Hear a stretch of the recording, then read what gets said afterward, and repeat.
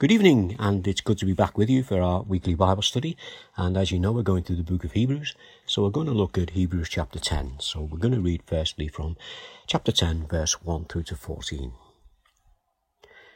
For since the law has put a shadow of the good things to come instead of the true form of these realities, it can never, by the same sacrifices that are continually offered every year, make perfect those who draw near. Otherwise, would they not have been ceased to be offered, since the worshippers, having once been cleansed, would no longer have any consciousness of sin? But in these sacrifices, there is a reminder of sins every year, for it's impossible for the blood of bulls and goats to take away sins. Consequently, when Jesus came into the world, he said, "Sacrifices and offerings you have not desired, but a body have you prepared for me.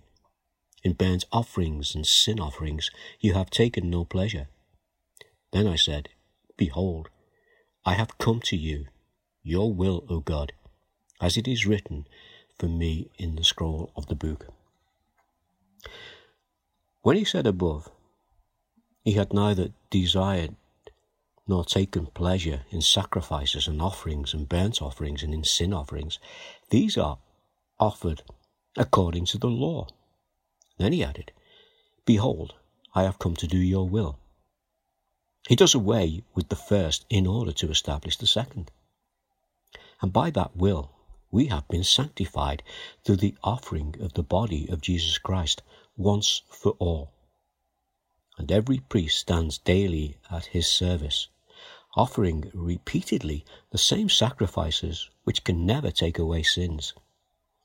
But when Christ had offered for all time a single sacrifice for sins, he sat down at the right hand of God, waiting from that time until his enemies should be made a footstool for his feet. For by a single offering he has perfected for all time those who are being sanctified. And the Holy Spirit also bears witness to us.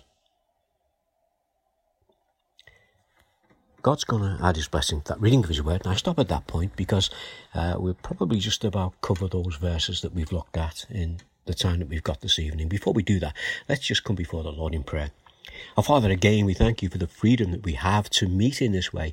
We thank you for your word, the living word. And we thank you that as we gather round it, we can hear your voice as you speak to us. Our Father, as we come to your scriptures, just by them encourage us, remind us of the wonderful state we are in when we come to you as ruined sinners, but can walk away as those who are righteous in your sight. And our Father, we pray that you will help us enjoy reading about these things as we look at them together. And we also pray that you will challenge us through your word as we bring these things in the name of Jesus. Amen. Well, here we are again, and it's back in Hebrews chapter 10. And let's just read from verse 1. The law is only a shadow of the good things that are coming, not the realities themselves. For this reason, it can never, by the same sacrifices repeated endlessly year after year, make perfect those who draw near to worship. Now, the fact that the sacrifices need to be repeated reveals to us their inadequacy. And also, these sacrifices do not complete the work in the lives of those who draw near. There's still something lacking there. And when we come to verse 2, the writer goes on, "Otherwise, would they not have stopped being offered? For the worshippers would have been cleansed once for all and would no longer have felt guilt for their sins." Now, this means that there's a need for a once and for all sufficient, perfect sacrifice. And when that sacrifice comes, it will have to remove the guilt of sin, that guilt which is still there in those who make the animal sacrificial offerings. And in verse 3 says, But those sacrifices are an annual reminder of sins. It's impossible for the blood of bulls and goats to take away sins. You see, there was no remission of sin, only reminders of sin. And these sacrifices were required to be offered daily and then yearly on that Day of Atonement. The guilt was still present. Why? Because the price for sin had not yet been paid. You see, full atonement was still required. The writer tells us the law was only a shadow, not the reality. This means that it was only adequate in reminding people of sin and not redeeming the people from sin. Now, under the new covenant, the sinner can be justified. This means that they are declared righteous before God. This is based on the imputed righteousness of Christ, the one who has paid the price for sin. You know, we sing that lovely hymn, Man of Sorrows. And I just want to share with you verse 3 as a summary of what we've just been looking at now.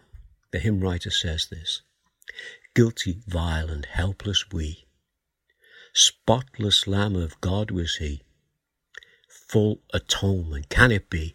Hallelujah, what a Saviour. You see, through the death of Christ, there is full atonement that could never be there by the death of animals, only by the death of Christ. And that's when the price was paid and full atonement was made.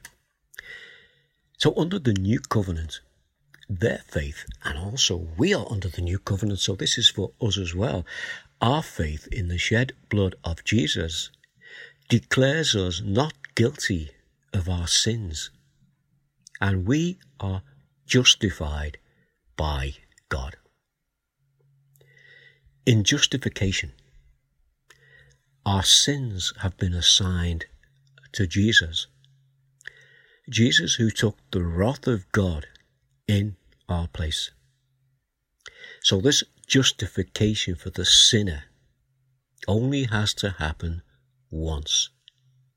The sacrifice does not have to be repeated.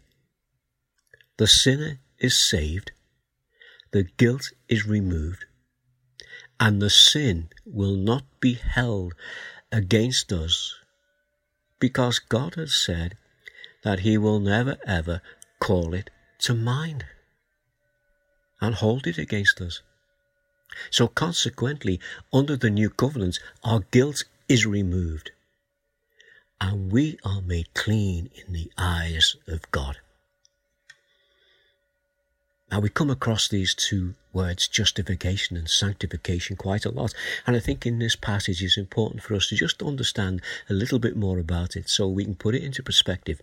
And in relation to the verses we've just looked at, indeed the whole of this book of Hebrews. So we can just sort of get hold of this fact. Justification is a complete and finished act of God on the life of a Christian. We're not involved in that, other than we come to Christ in faith. It's a complete, finished act of God on your life if you have accepted Christ as your Saviour. That's why the sacrifice doesn't have to be repeated.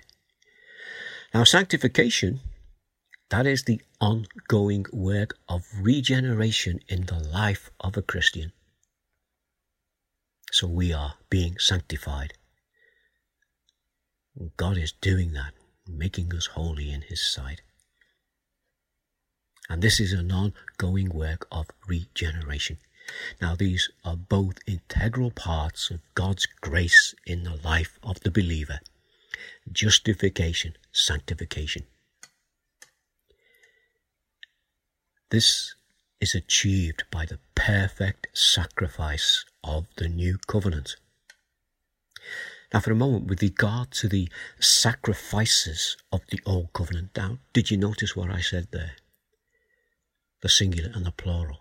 Listen again. This is achieved by the perfect sacrifice of the New Covenant. Now, with regard to the sacrifices of the Old Covenant, the evidence of them being insufficient was the fact that they had to be offered time and time again, every day, year in, year out, and then on that Day of Atonement, they had to be offered again. The effect of them was only temporary, and they only covered sin until the perfect sacrifice would be made. When the perfect sacrifice was offered, it would never have to be offered again.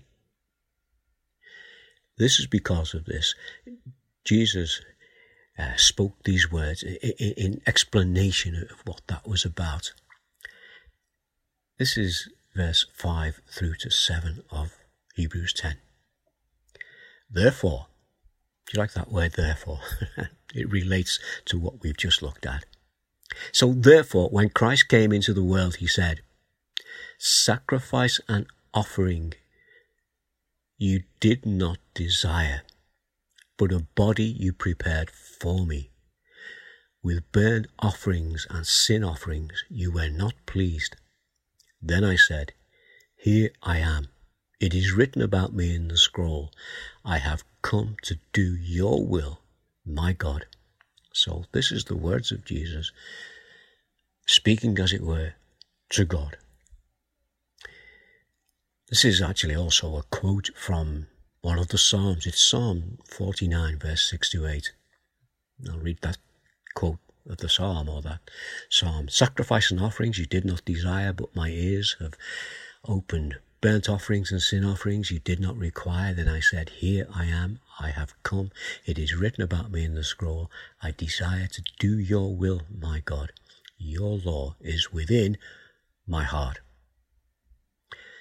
You see, Jesus is the fulfillment of the covenant. His sacrifice replaces all the animal sacrifices and all the offerings, the sin offering, the peace offering, the drink offering, the burnt offering, the trespass offering.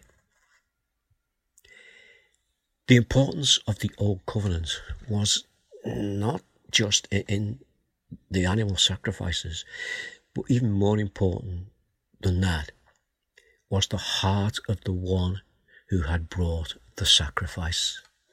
This is what God is interested in. You know, it's still, for us today, for the work that we do in the name of Jesus, it's our heart that is important and how we bring that work to him. But that's not reliance upon our salvation. But the importance of the Old Covenant was not so much the sacrifice, but it was more the heart of the one who brought the sacrifice.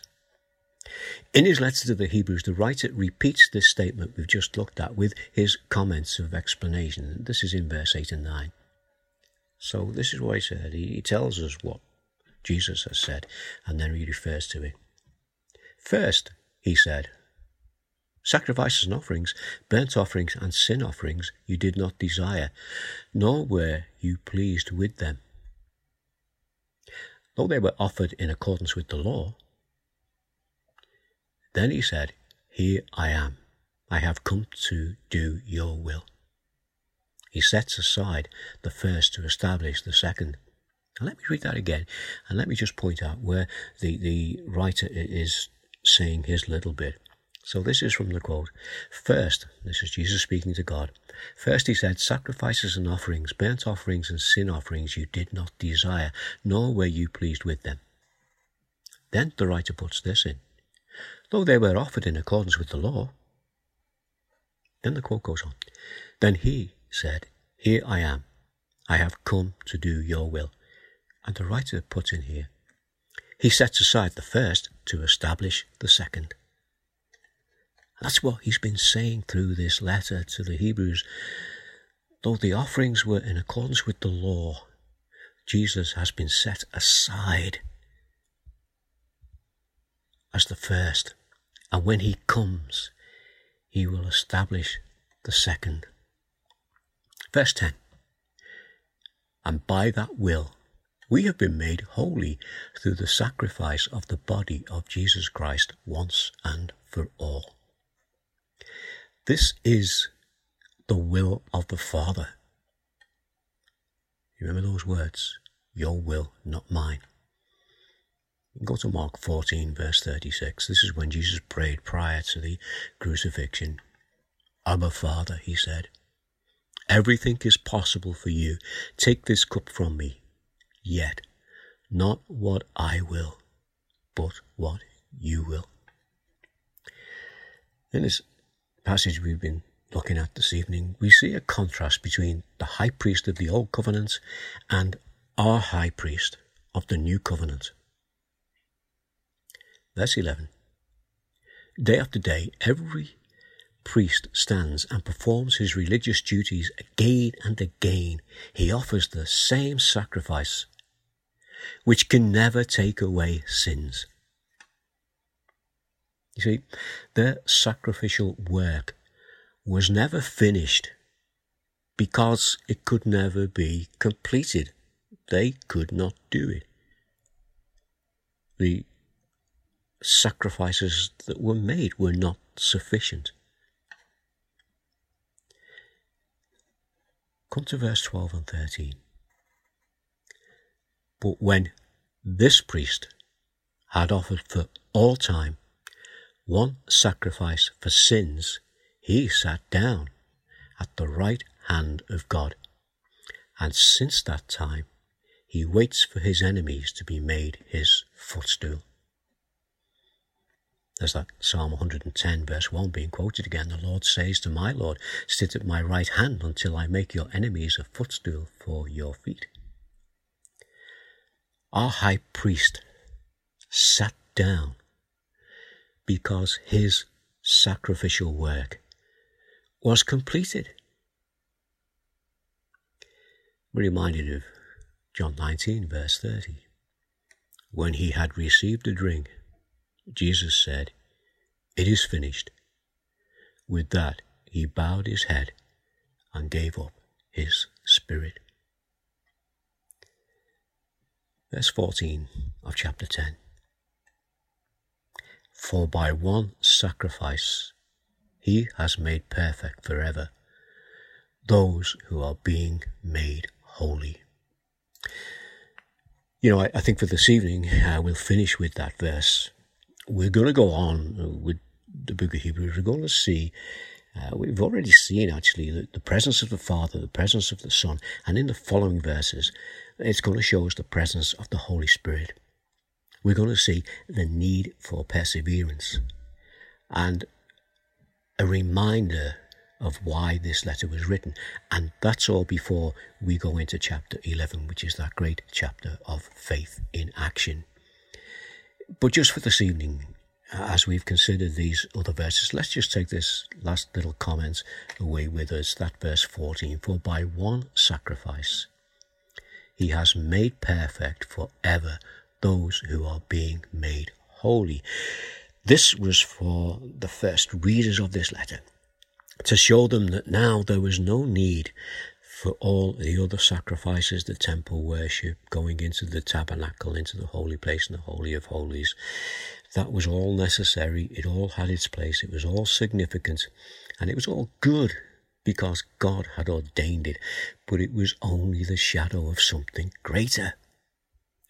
And through that greater sacrifice, we are made perfect forever. And we are being made holy. We are made perfect. What is that? That is justification. When you come to Christ, you are made justified by the grace of God. You've done nothing to do that, to earn that. I have done nothing to earn that. That is by the grace of God, and it comes about by that once and for all perfect sacrifice. So we should not feel guilty. We can feel sorry for our sin, but the guilt is removed in the eyes of God. And we are being made holy. That is sanctification. And that is a work in progress. So, let's just finish with a word of prayer. Father, we thank you again for your word, and we thank you for the wonderful truths that are here, and we thank you that you have reminded us of them. And we just pray that we might be in awe of the grace that you have given us, and just by the fact that we have faith in the crucified one, then you see us as being as if we hadn't sinned. Just as if we hadn't sinned. But our Father, we still live in a sin-cursed world, and we still have the ability to sin. But our Father, help us to recognize that the price has been paid, and we are a work in progress, a work in your hands, as we are being sanctified day by day. Father, we bring these things before you in the name of Jesus, as we bring our thanks and our praise, and we do it in his lovely name. Amen.